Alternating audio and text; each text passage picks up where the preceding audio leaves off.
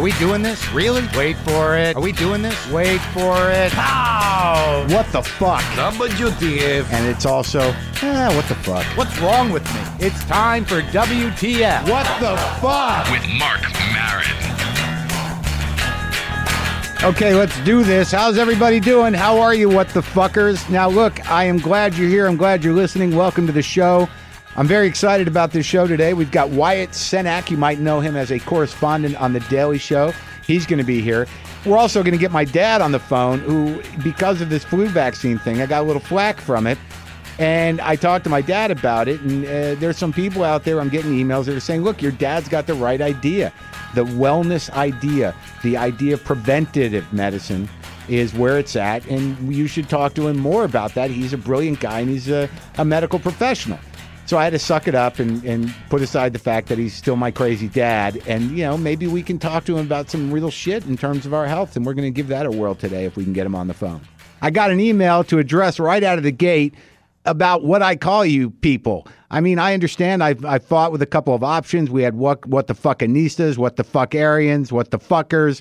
And then I get this email from Joe. Mark, I realize that the suffix heads is probably overused in describing fans of any particular person or thing, deadheads, parrot heads, gearheads, etc. But I believe the ideal name for your fans of your podcast, myself included, of course, is what the fuckheads.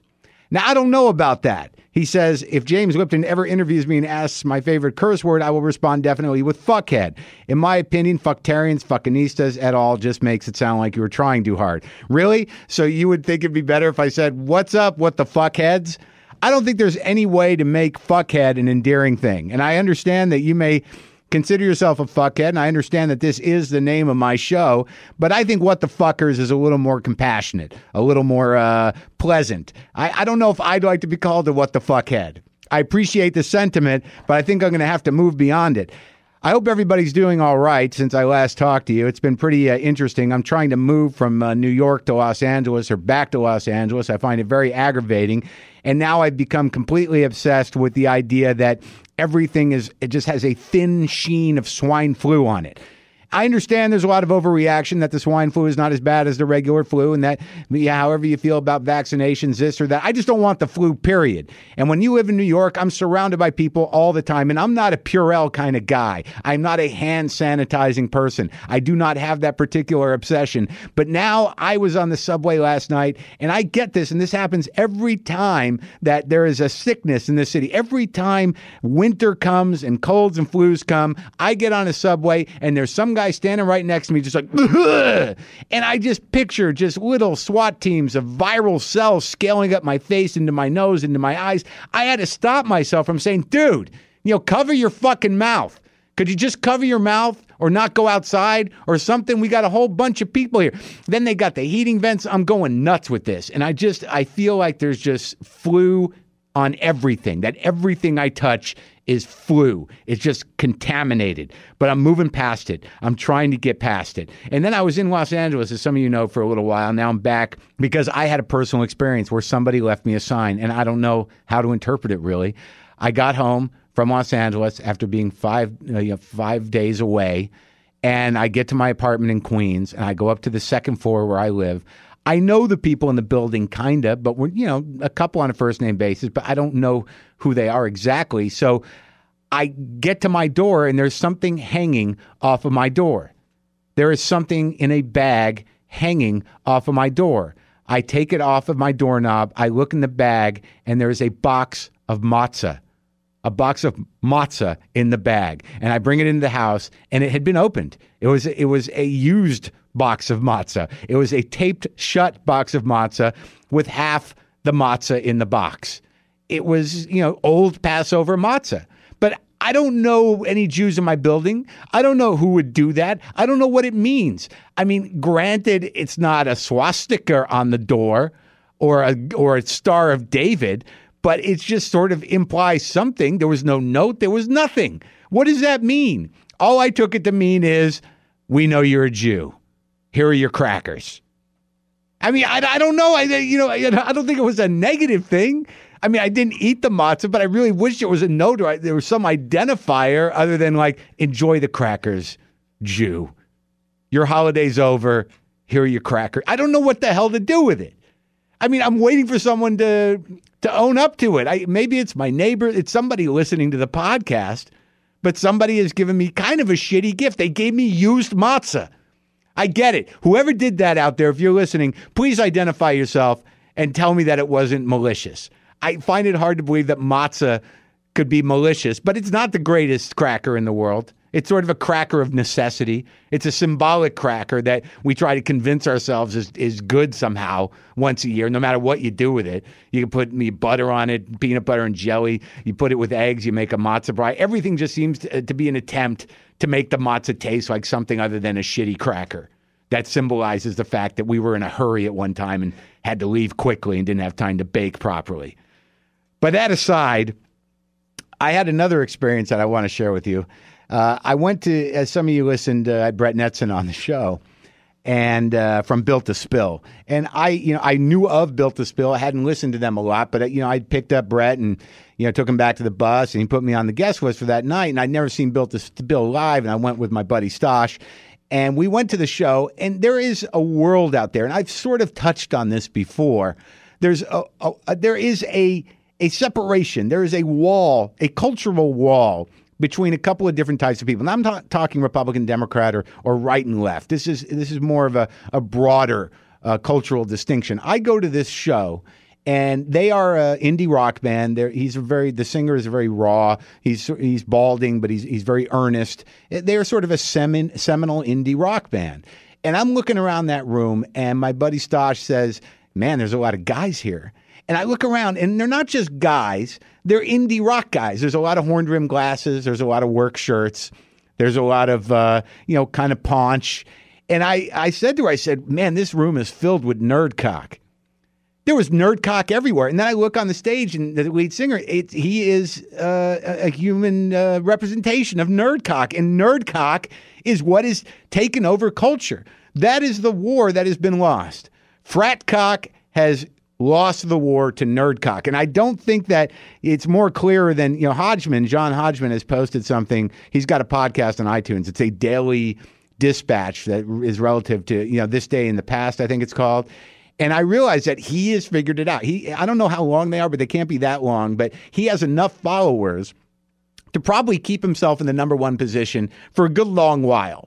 And then I realized that nerd cock transcends. Nerd cock is winning the war. You got Corolla about 4 down. I was riding in the top 5 for a while, but I'm somewhere in between nerd cock and frat cock. But I definitely see that, and I'm making a T-shirt.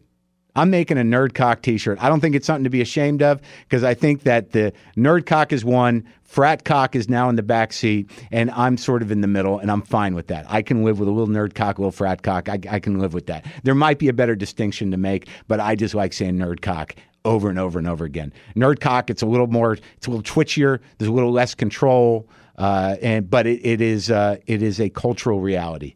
Nerd cock is now the top cock in this culture. Moving on, I wanted to say, as I mentioned, T-shirts, that we're getting close, folks. We're getting close. You subscribers, you people that have signed on for the $10 a month rolling donation, who are anticipating your WTF T-shirts, they are coming. I've got the first batch. I've got the first 100 and some odd T-shirts sitting at home in Los Angeles. I will be putting them in envelopes with other swag for you people that you didn't even expect to get. I've got stickers. 2 kinds of stickers and a postcard as well. You will be getting a package with a T-shirt, 2 kinds of stickers, and a postcard if you subscribe for the $10 a month rolling donation, or if you donate more than $120. That's what you get. I'm thinking of sending all you donators a little something. I haven't quite figured it out, but this should all be done by Christmas. So Merry Christmas to yous.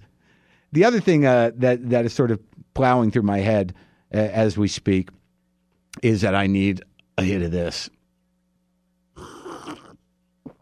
Pow! Oh, I just shit my pants. JustCoffee.coop, available at WTFpod.com. Go there. Go there now. Get some Just Coffee. Moon and the hippies up at the co-op have told me that things are going well. And this is how you know you're dealing with a sort of hippie operation.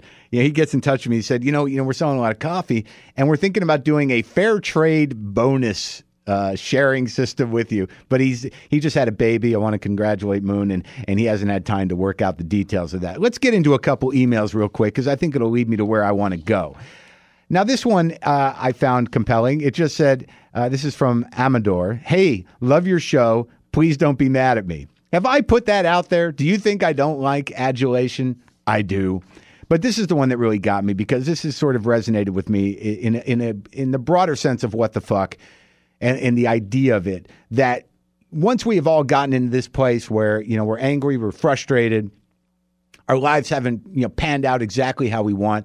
We're having a hard time in this economy, acknowledging our limitations, seeing that things aren't working out the way we want, what to do with that frustration. Where does it go? It's beyond politics. And in my mind, and what I've been trying to share here is my own attempts at trying to be more sort of community oriented and more just polite and decent in my day-to-day activities for the reason of the fact that we're all in this shit together. And anything that seeks to divide us is bullshit and unnecessary. If we really want this all to work out, we've got to take care of each other, even in the most simple of ways. I get this email from Margaret. And basically it says, I came to work on Monday morning and my assistant store manager comes running up to me and says, quote, okay, you're here. The first thing we need to do is figure out what we're going to do because neither of the copiers work. So I walk over and look at the color copier. On the screen it said, replace yellow toner cartridge. I pulled out the new toner cartridge out of the cupboard, pulled the empty one out of the machine, put the new one, and printed out about 10 extra copies of the document he needed because he had sent it multiple times. And I said to him, it says right on the screen what it needs. Next time you should just check the screen. It even has pictures showing you how to replace the toner cartridge. He said, okay, well, tell me when you get all this stuff done because we're short-staffed today and I have some projects for you to work on. The rest of the day I kept thinking to myself, what the fuck? I have a college degree, and I have to take orders from this puke who can't even be bothered to read the error message on the color copier. He spent the rest of the day checking up on me every 5 minutes to make sure I was working. And this is the thing that really gets me. She says, retail employees are the most underappreciated workers in America. People come in talking on their cell phones. They yell at us just to see if we will give them a discount. They bring expired coupons from other stores and expect us to honor them. Meanwhile, our managers are standing over us, pressuring us to sell more paper, cables, extended warranties, and ink. We get threatened with reduced hours. And when they do cut our hours, they are constantly calling on our days off to see if we can come in and cover for someone else. I'm not saying that other workers aren't abused by their managers, underappreciated by their customers. I'm saying that retail employees are somewhere on the level of migrant farm workers when it comes to the abuse we take from our bosses and our crappy pay. Every day we are reminded that we're easily replaceable. And every day I'm told to my face that I should be happy to have a job of any kind, even if it doesn't pay enough to cover the rent or even buy enough food to stagger between paychecks. Now, this is something that I'm sort of sensitive to because I realize this. I go into Starbucks, I go into Radio Shack, I go into anywhere. I'm on my phone. I'm not even paying attention to the transaction. I'm just doing it blindly. I'm just handing a credit card to the person. I'm getting impatient. I don't even acknowledge them as people. I just acknowledge them as just an extension of the machine that is serving me what I need at that particular moment. And it takes an email like this for me to realize, because I'm a self-involved person. I'm a self-obsessed guy. I don't know if you can relate to that, but it's not that I think I'm impolite, which I am. I just am not thinking about other people in general in these situations. And they're fucking people. There are people standing there. No one wants to be standing there in a green apron giving you a fucking cup of coffee. I don't know how they bend it in their heads to make it okay to be doing that, but they have to do it out of necessity. These are the times that we live in. I haven't been experiencing the proper amount of empathy. I spent literally 2 hours on the phone yesterday changing my addresses so I can move back to Los Angeles. And after going through a series of menu items on a voicemail type of system, you finally get to a person. And I tell them what I want, and I just go out of my way. I had to force myself not to be frustrated with the process and actually say, thank you, I appreciate it. And it's amazing the tone that changes on the other end when you just say that just to have that human kind of engagement, that reciprocity makes a big fucking difference. And when I read an email like this and I realize that I'm guilty of this shit, like I go in there just babbling on my cell phone going, what? Just give me the thing I want. I just did it at Radio Shack. The guy's like, can I get your phone number? I'm like, can't I just buy this? That guy doesn't want to be there. I mean, I was amazed. This is the culture we live in. I got obsessed with a jacket at H&M, and I couldn't find it in my size at this one H&M. So I sat on the phone and started calling other H&Ms to try to get them to go look for the jacket that I wanted in my size. Now, there was a time in this country where people had some loyalty to where they worked, and it behooved them to behave as a good employee. But out of 3 of the H&Ms, 2 of them I couldn't even get to pick up the fucking phone, and I said, this is a tall order. It was a tall order because I knew I had to ask a retail employee to go into the store and look for something that I wanted. And there's no reason they have to do that.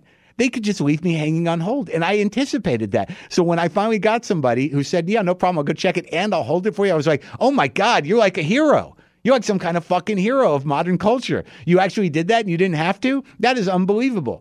I can't tell you how many times I do something, I buy something, or I have an exchange with somebody, I walk away, and I've got to go, wait, and go back and go, thank you. I appreciate that. Yeah, thank you. That's all. Like, I have to remind myself to say thank you. Thank you for listening.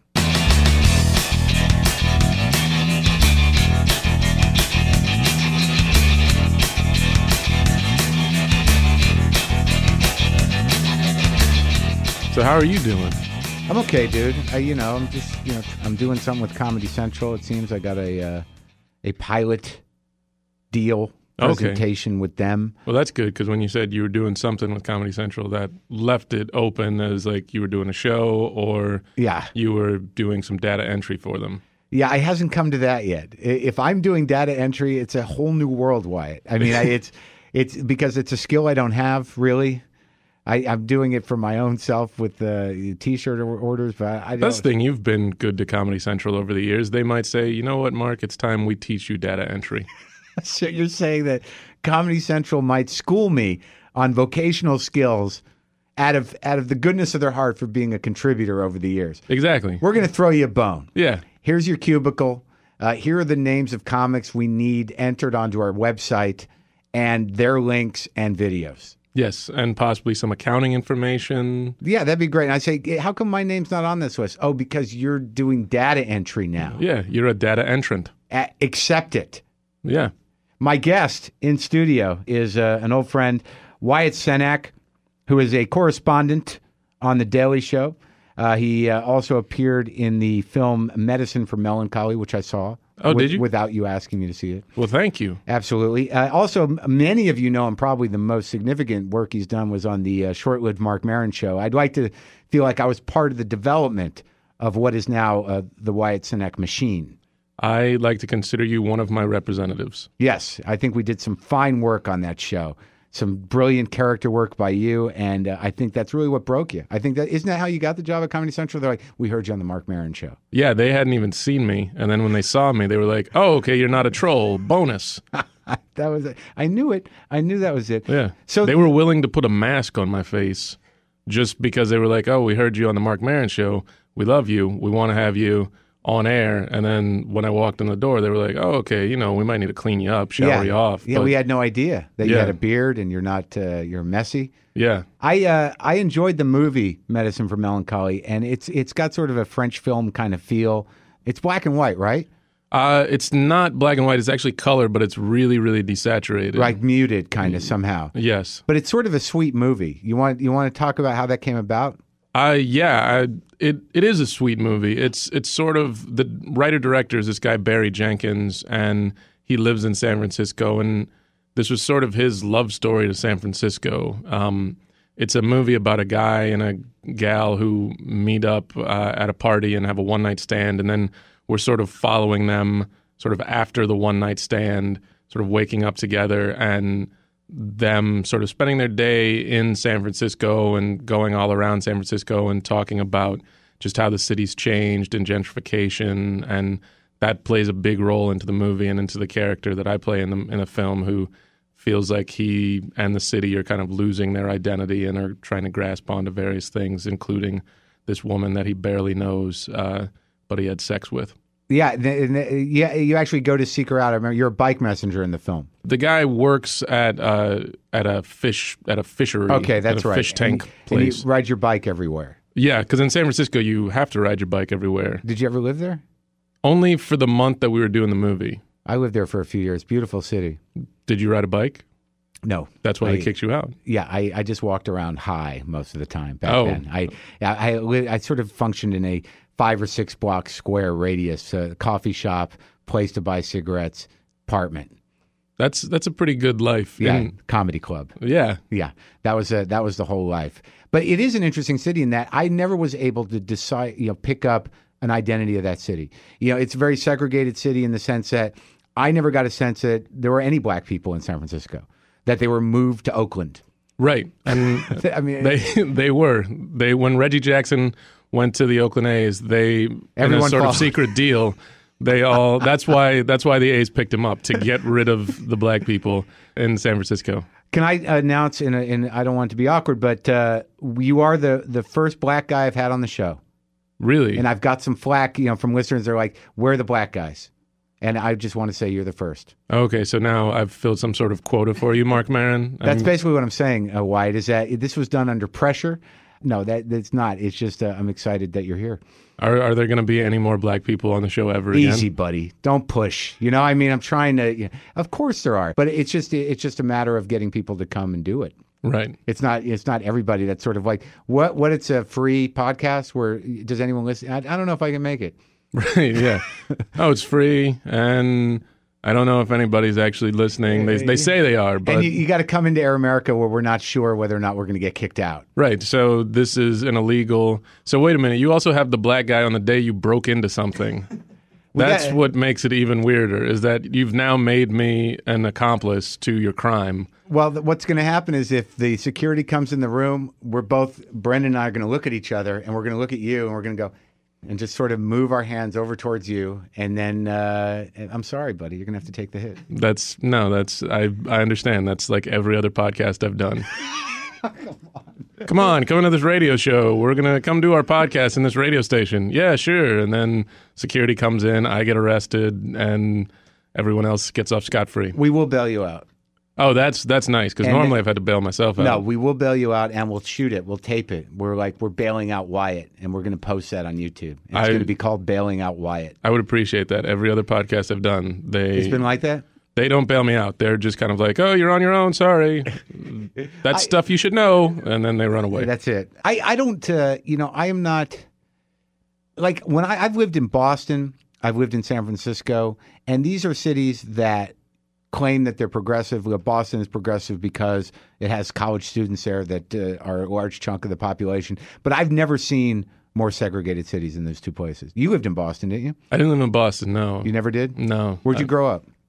I grew up in Dallas, Texas. Oh. So that's, which sort of considers itself a progressive city. They all do for a few blocks. Yeah. There's a street that's like, oh, Deep Ellum, that's where our progressive part of town is. Rainbow stickers and black people and it's all right there. It's like if you live in New York, you always get that too when you go to any city. They're like, oh, you're from New York? We got to take you to this area. It's just like New York. It's like 4 blocks. There's a coffee shop, a bookstore, and a guy talking to himself. They're like, it's like New York. It's just like it. How do you like living here from LA? I like it. I was born here, and I lived here for the first 3 years of my life, and then I used to always come back out here because my grandmother lived out here, and I had family out here, so I like it. To that end, though, what you were talking about, what I find weird about living here now is like the tourist aspect of New York, where the other day I was walking to work, and I saw like the fire department's out, and there's like a building that I guess was like some restaurant or something that kind of caught fire, and they were all these tourists like just stopped shooting it, like filming it, taking photos of it in this weird way of like, we've come to New York and look, there's a tragedy. Yay! We got our money's worth. This is a ride at the park. Yeah. It's paid off. It really was. Like the amount of just people there, like just checking it out and not just staring and seeing like, oh, what's going on? It was pull out the camera. You got to get the camera. We gotta film this. We got to tape it. And stand in front of the fire. Get close to the fire. Yeah, get close to it. Yeah. Seriously, this is going to be great. Get next to the fireman doing his job. Yeah, get in the way. Exactly. When they make the movie of this, they'll talk about me. This is me. This is where we actually caused that thing to burn more because we distracted the fire department. Yeah, we tried to get the guy and make him take a picture with us. It was great. We had fun. He got fired. But good picture. Yeah, great picture. So now working on the Daily Show, it's been, how long you been there now? What got you that gig? Was it the Obama thing? No, it was the Marc Maron show. Okay, all right. I appreciate it.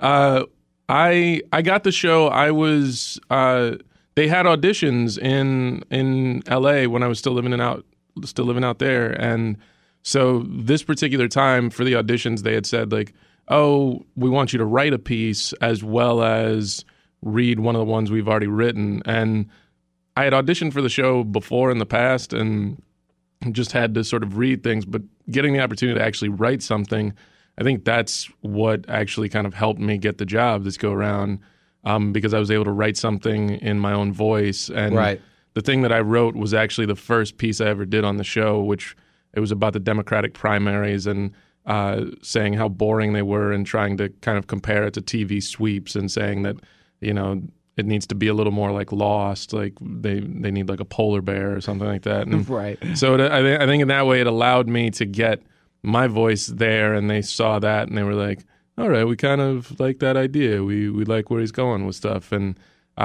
it was a really quick process, but right before it was a really crazy process because I had I'd been repoed earlier that year, and the month before I got the job, I had to move in with a friend because I couldn't pay my rent anymore. It's amazing when things happen at the right time. Yeah. It almost gives you some sort of faith in something larger than yourself. To a certain degree, and that faith, I would say that faith was in Chrysler Financial, who were the people who repoed me and then gave me the kick in the ass to then try and figure out how to get a job. They took your car?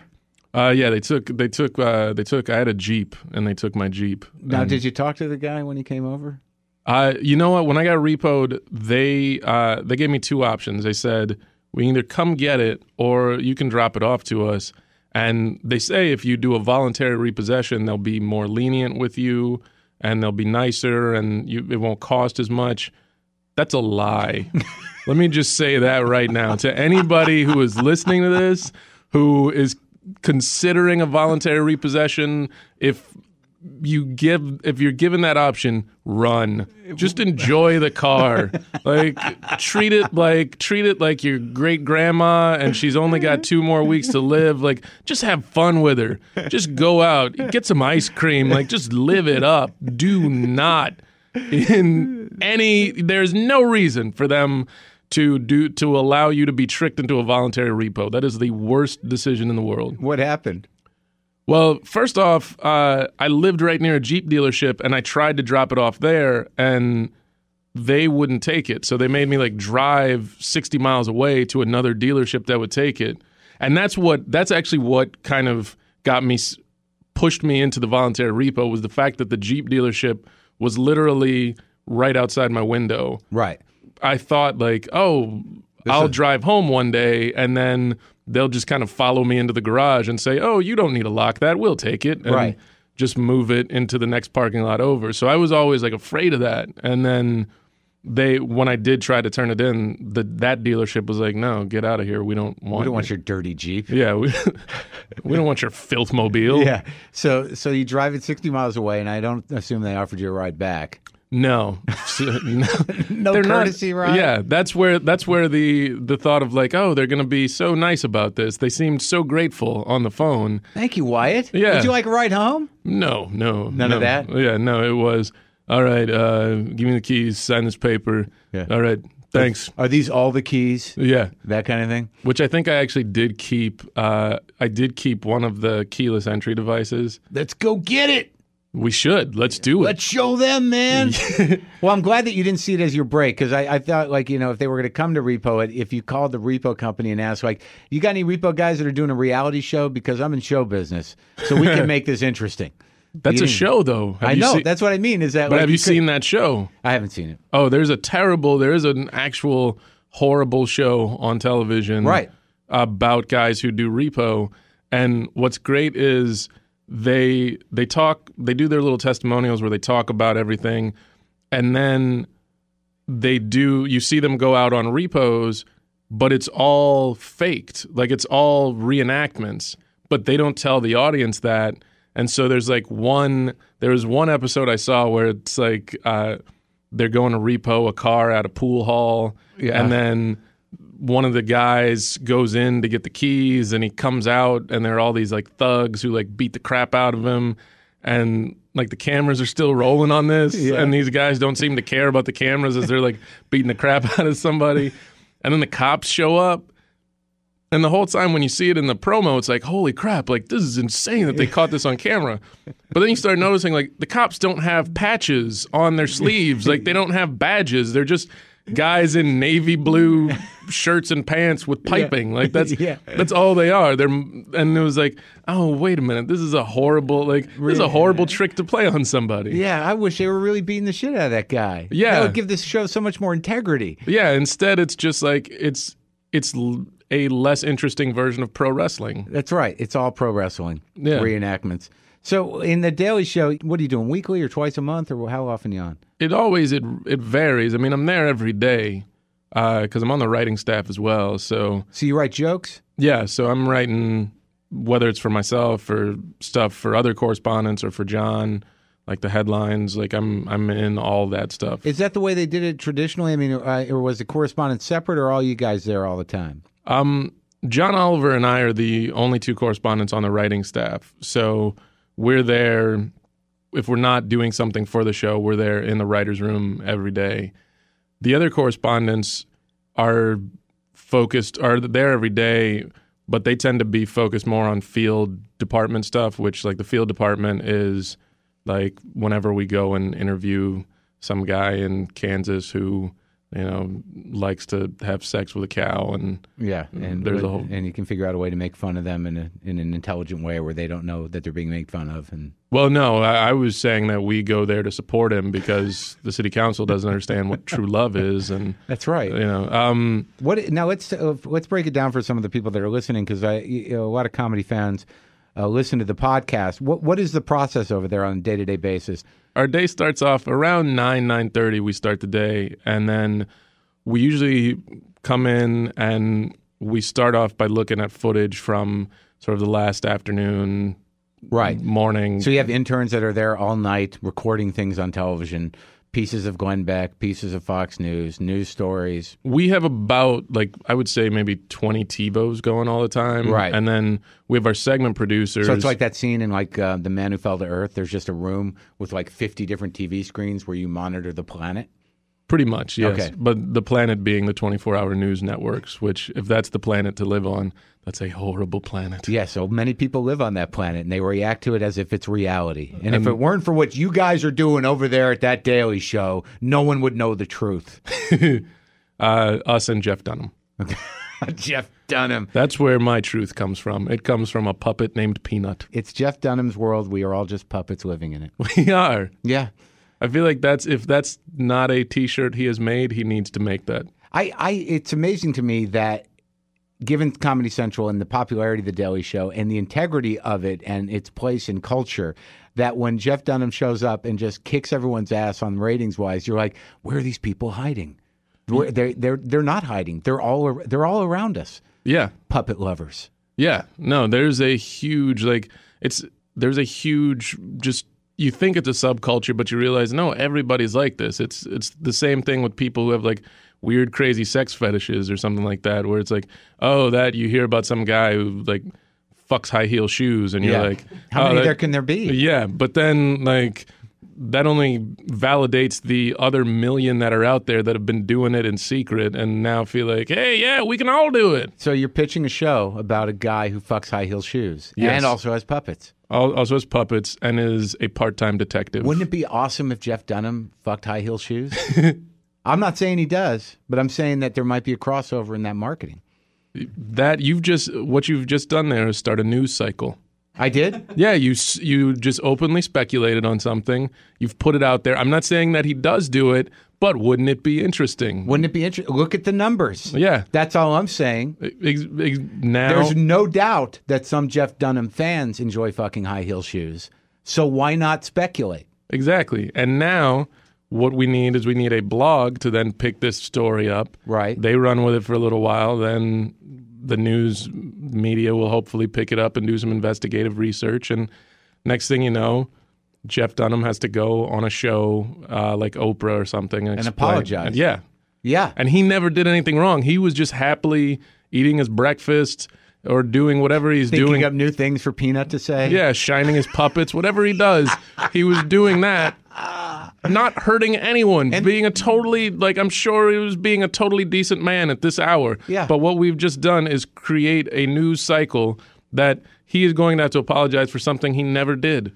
And the great thing about it is, even if it's not true, everyone will think it is. Yes. No matter how many times Jeff Dunham says, I don't fuck high heel shoes, I just fuck puppets. No matter how many times he says that, people are going to say, that's the shoe fucker. Yeah. Exactly. But I'll tell you what, that Peanut's funny. That's what they'll say. He's a shoe fucker, but that old man puppet, I love that. And the jalapeno puppet, I love that. And the slightly racist terrorist skeleton puppet, awesome. Who cares if he fucks shoes? I'm willing to let him off the hook. You know why? Because my kids like him. I don't know. I think we just made a weird metaphor of the life of Michael Jackson. Awesome. As long as we're doing something original and interesting. So you guys get in at 9:30. You know, normally the day starts off, everybody's usually feeling really good, actually, with the start of the day. But then as we sit there and wade through the footage, that's when, you see people's just shoulders start to droop a little more. Their eyes look more tired. Like in the hour that we do sort of going through everything, you can watch people age like 10 years. So that's the look and feel of people generating comedy. It is, yes. Yeah. People hunched over their desk. Well, because the footage, sometimes you see, you're going through all this footage and it's just, it can be so just insane to watch it all boiled down in this way of you're kind of looking at all these things and how these stories are being sort of created and built and just some of the things that are being said on air. And it's just wow, this is insane. Like what specifically? There's all kinds of stuff. We saw something on Friday. There was on Fox and Friends, one of the anchors, Brian Kilmeade. Oh yeah, had very, very lovely man. Yeah, I'm sure. Terrific broadcaster. Yes, wonderful broadcaster. Such a wonderful broadcaster that on air he suggested that it's time that maybe the U.S. military starts screening Muslim soldiers to, I guess, make sure they love America enough for Brian Kilmeade. Yeah, to not have a psychological disability that they snap under the pressure and do something completely erratic and horrible that has nothing to do with their religion per se. Right, and that's the thing that it seems like completely he glosses over that fact, and he talks about who he wants to be in a foxhole with, which if he wants to be in a foxhole, A, he should first probably join the military, and then B, then maybe he can get picky about who and who should not be in said foxhole with him. But what was so weird about that is you're watching that and you're realizing that's a guy who is seen by audiences as a news person, as someone who is bringing them facts, and he puts out an opinion like that is not fact at all, but just an opinion. And it's a very weird thing where you watch it and you're like, he's the guy who calls into a radio show and says oh, you need to trade Eli. Yeah. And he says something crazy, but the difference is on a radio show when some crazy person calls in, you're like, all right, you're acting crazy. I'm going to hang up on you. Bye-bye. They can't hang up on a guy like that. He's on the air all the time. And he's sitting in the big chair, so people listen to it, and it starts a cultural conversation, right, based in fear, and it's divisive in its nature, and has nothing to do with facts or truth. Yeah, and it completely validates the crazy phone-in guy. That's to me, that's the thing. It's the opinion of the crazy phone-in guy, but he's been given a paycheck and a daily gig on TV. But it's a weird, I mean, it's such a weird thing, though, because I feel like you've got it on both sides. It is on both sides. There are people that are dictating the sort of ideological goals of both sides that are exploiting the fears of people on both sides to keep these lines drawn and to sort of avoid the truth. I mean, there are some people that even if the truth is sitting in front of them, they're like, nah, it's just writing. Yeah. That's a picture. It doesn't mean anything. Well, and it's one thing if it's the crazy call-in person. It's another thing when that person then has a platform every day to spout that opinion on. And like that's where it gets so frustrating watching the sort of shit show go on that like you can watch, Hannity or Countdown, and you can watch like Olbermann and Hannity talk about each other or each other's networks and talk about how horrible the other side is, yet then they can take photos of each other at a Yankees game like it's no big deal. Yeah, like you said before, it really is all professional wrestling. It's all professional wrestling. And the sad thing is that we're living in a time where people are really struggling for a lot of different reasons, and they don't have a lot of faith in their governmental structure. They don't have faith in the ability for the economy to work out or find a job, and they don't really know what to do with those frustrations. So when you've got these ideologues or these pundits or these guys who should be crazy guy on the phone who are driving media culture, leading them in a direction, they just want some sort of temporary relief or some sort of satisfaction, and they're so easily misguided in times that are desperate. And that's the real shame of the whole thing, because like you said, these guys are going to Yankee games together, having steaks and beers and laughing about the different sides they're on, but we're in the same business, whereas a great many people in this country are just hungry for some resolution and some truth and some, something that will bring them together that isn't based in that kind of choosing sides. Yeah. Well, in some ways, maybe we need pro wrestling to step up, because I think that's the problem. Is you think about it, in the 80s when you had like the Iron Sheik and like people could then, they had like a person that they could put all their frustrations on the Iron Sheik, and that like, oh, Hulk Hogan, he stands for America. He and Hacksaw Jim Duggan are going to beat the crap out of the Iron Sheik, and all the weird feelings I have about, anyone from the Middle East who vaguely resembles this guy, like it's all in that. They can get it out in that fantasy. Yeah, instead of, oh, you know what, I'm gonna take a trip to Scarborough country and just live on hate. Like it's a hate sandwich. Oh, it tastes so good. Like no, the pro wrestling needs to do a better job of stepping up and creating more horribly stereotypical characters that people can then sort of drive that hate and dislike into, and then it's not like, oh, I hate Muslims. It's no, I hate the Iron Sheik. I don't have a problem with Muslims. I have a problem with that guy who. I think you're right. I think that we've rendered it down to a problem with professional wrestling. Yeah. But, sadly, there's always going to be the crazy caller type of person that will still not be able to quite deal with the fact that the Iron Sheik and Hulk Hogan will have lunch together. Right. No. Well, and that's where we also need to do a better job with our pro wrestlers, where when the cameras are off, they still can't interact. No interacting at all. Like that's the problem to me, is that, we see them in airports together. We see the Iron Sheiks and the Hulk Hogans eating at your fancy Nobu's or whatever other restaurants they're going to and ordering an 18-egg omelet. Like we see that. We don't need to see that. Yeah. So that's an issue with entertainment television. So entertainment television has to, toe the line as well and not try to find these things out. Well, and I think that's the problem with some of the ideologues, is that they are entertainment television and they don't do enough to put the message out there that they're entertainment. Like Hannity, Olbermann, when you see that it's just a game to them, like with the amount of anger and hatred that they seem to have for each other, it was very weird to see, like, on, I think it was like Olbermann had it on his blog, the photo of Hannity taking a photo of him, and like wrote something of like, see, it just shows while we may be on different party lines, baseball is the thing that brings people together. And it was like such a weird thing, because it's like, but you're both like, the way you guys talk about each other, I expect that you guys would have just picked up bats and just started going at each other. Own it. Yeah. Stay in it. Stay in character. Maybe if we had Olbermann and Hannity dressed as professional wrestlers, maybe they have to choose a professional wrestler costume. See, I would actually like that much better if they took the suits off and just wore like, you know, the jumper thing, the red, white, and blue jumpers, and it's like, prove your patriotism through steel chairs. I think they should have to wrestle once a week. Or else just, like, now you've got me going. Like, I think at the end of the year, to get sort of pundit turnover, there should actually be a cage match to the death. I like that.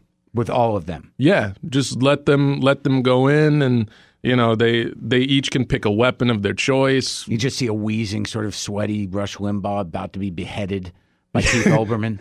That'd be awesome.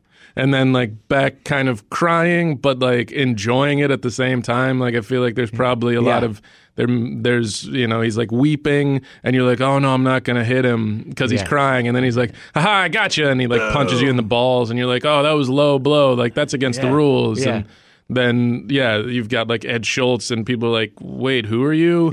And but they like everybody started kicking the crap out of him, and he's like, wait, no, wait, Olbermann, why are you beating me up? I'm on your side. Are you really? I don't know who you are, guy. I'm just beating the crap out of you. You know, it'd be awesome just to see, like, you know, a sort of beaten and bloody Glenn Beck wearing a giant diaper in the middle of the room, and Rachel Maddow with a dagger just plunge it into his heart and pull out his heart while it's still beating and eat it.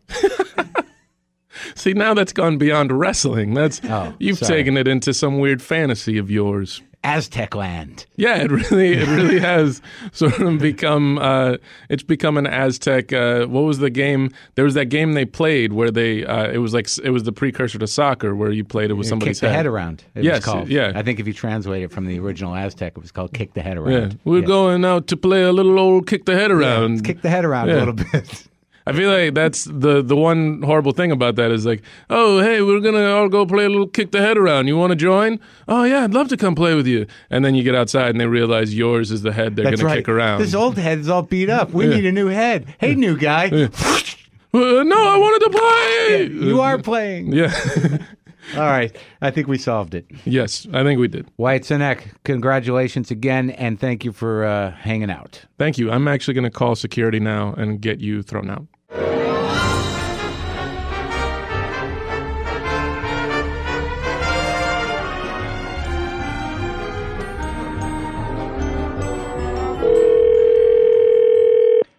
Hello. Hey, Dad, it's Mark. How you doing, Mark? I'm good. Are you at home? I'm sitting at the office, being patient, but that's okay. But let me just finish up with this lady, then call the landline back, and we can do that, okay? How long are we talking? Because I've been through this with you when I was a child, where you said, I'm just going to finish up with this patient. I didn't see you for 3 days. No, I'm right on the final stage here. Not a problem. Call me back in about 5 minutes. Let me just understand. You're finishing up with the patient now. I'm going to call you, and you're going to make someone else wait. Right. Okay. All right. I'll call you back. Bye. I can't tell you, like, you know, what I learned from growing up with a doctor is when you're waiting to see a doctor and they say he'll be right with you, he might be across town eating lunch. I know that to be true. Just know that. When they say, yeah, your doctor will see you in a minute, that means that the answering service is calling him and he's like, oh, really? I just started building a tool shed out back. I'll be in a little bit. Just tell him to wait. I'll be right there. That's what's happening. Like right now, someone's going to tell a patient that Dr. Maron will be with you in a minute. And they're thinking like he's doing doctor business. Nope. He's going to be talking to me about bullshit. Doctor on call, this is Mariana. Yeah, hi. I'm calling for Dr. Maron. It's Marc Maron. Okay, let me put you on hold, okay? Yeah. Oh, how long is this going to take?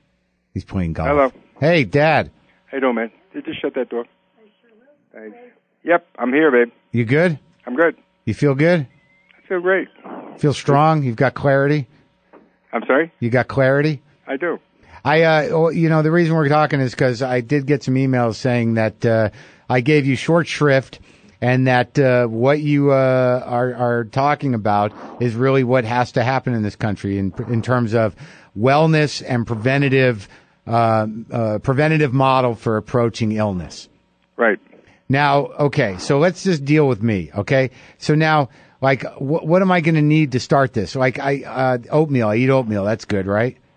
I'm a proponent of minimizing your carbohydrates, no matter what you're doing. So oatmeal's out?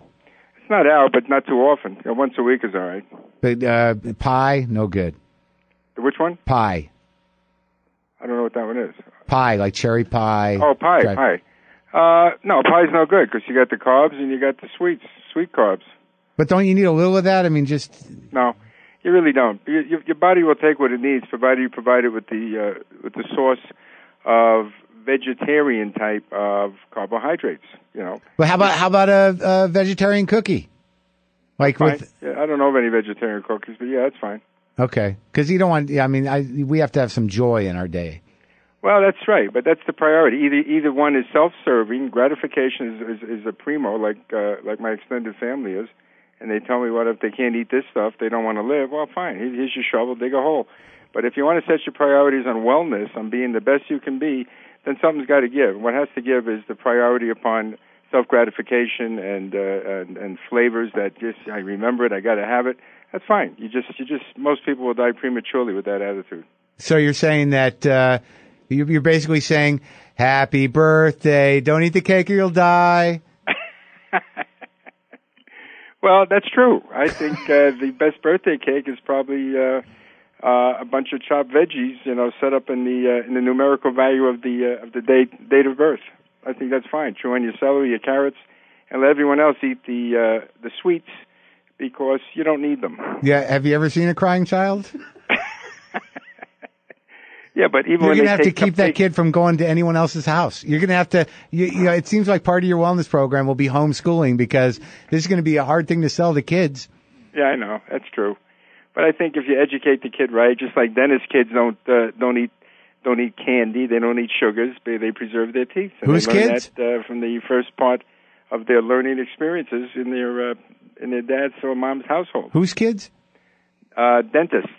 Dentists. Right.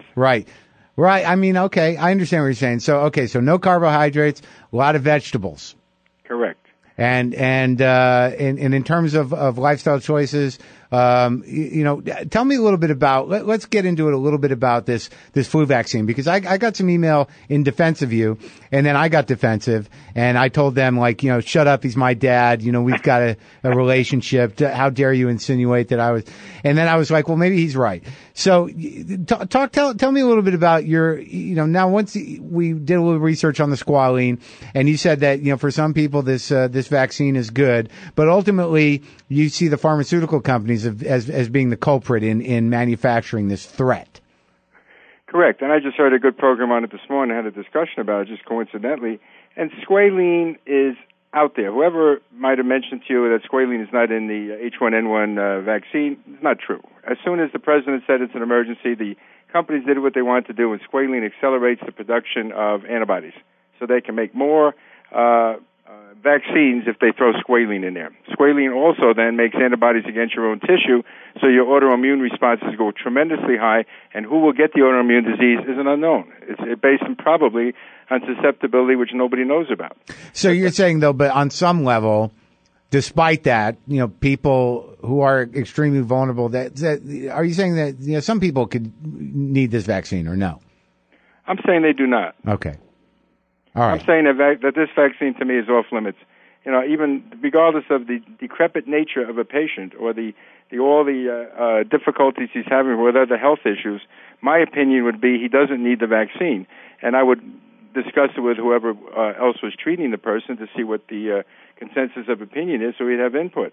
But to me, you don't need the vaccine. All right. Now let's talk specifically about supplements. Now, we talked a little bit about this, and this is a wellness thing that we're trying to do here. You think supplements are good? I'm taking a lot of supplements. Yeah, I think they're great. And exercise, right? Exercise. Supplements and exercise, correct. Okay, what else should I be doing? I believe that when I promote something, it's a change of life recommendation, not just a diet, which, that's going to end, and I can't wait to get off this diet. I've lost my 20 pounds. I want to get off the diet. No, I want a wellness way of life that is ongoing for somebody. What about all the stress that comes from, people that are fat and unhealthy fighting the urge to eat something that makes them fat and unhealthy? I mean, that's a tremendous amount of stress and struggle. Yeah, but you got to individualize, and that's a generalization That's really hardly true. I mean, I enjoyed my foods lots until maybe a year or so ago. Now, if I eat 1,000 calories a day, I'm eating a lot. I'm not even hungry because I take that whole list of stuff that I've sent you, and that's what my wife and I do. My Rosie and I just take that stuff, and that is our food primarily, and we splurge a little bit around it to go out and eat or to cook something at home. But if I get all that stuff in by let's say by noon, or at least by 3 o'clock, if I want to divide it up as Rosie does, that's fine. But I think that's your basic nourishment is from that handful of supplements. Well, then I got to ask you a question. Let's be candid here. I was just at your house, and quite honestly, I've never seen more candy around in my life. I mean, there were candy bars, there was candy everywhere. It's almost like I thought it was some sort of joke. I understand it was Halloween, but I've been there before, and there's candy everywhere. My Rosie puts candy out everywhere. I don't eat it.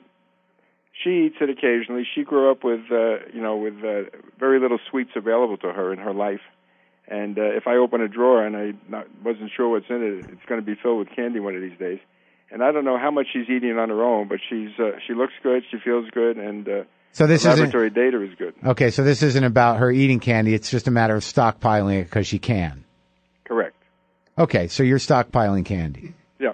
Okay, I just want to make sure I'm clear on what's happening. All right. If she sees a candy bargain, she buys it. I don't see her eating it, but she buys it. But this would not be suggested for people that perhaps like to eat candy. This is just something that she does as a hobby, so to speak. Yes. Okay. Well, I think this is a good segment, and I think that we've learned a lot, and I'll try not to feel guilty about the cream cheese and the rye bread, because I think also that stuff leads to, with me, like if I eat ice cream on one day, it's going to start a slippery slope. Right. That's just because your body starts to crave sugar, right? That's correct. Same with bread, right? If you keep walking away from it, you say, thank you for making it, I'll taste it. People stop offering it to you, and the temptation isn't there. If you're just sitting around with nothing else to do but dig your hand into carbohydrates while you're watching TV, that's a mistake. Like if I don't have to thank the people at the grocery store for making it, though, right? I mean, that's not something I have to say to. No, that's only if a relative or friend brings you over a cake and say, "Oh, I made your favorite cake," or "Here's your favorite mashed potatoes." I'll taste them, and I just don't eat them. But you thank them for making it, but I don't have to do that, say, at Ben and Jerry's place. No, you don't have to do that. All right. I just want to make sure I get it right. All right, Dad, I love you. Go see that patient you're waiting for. Okay. Take care. Bye. Bye.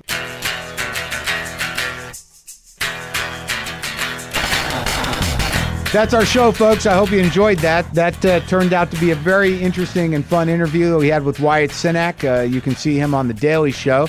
Want to thank my dad, and the new wellness approach, I think, is going to work out for us. I think that is a place where he can be helpful, and also I can get to know my father a little better and respect him for a whole new series of ideas and things. As always, please go to punchlinemagazine.com if you're interested in anything that has to do with anything funny, comedy related. They have the Type 5 video segments and breaking comedy news and upcoming events in the world of comedy.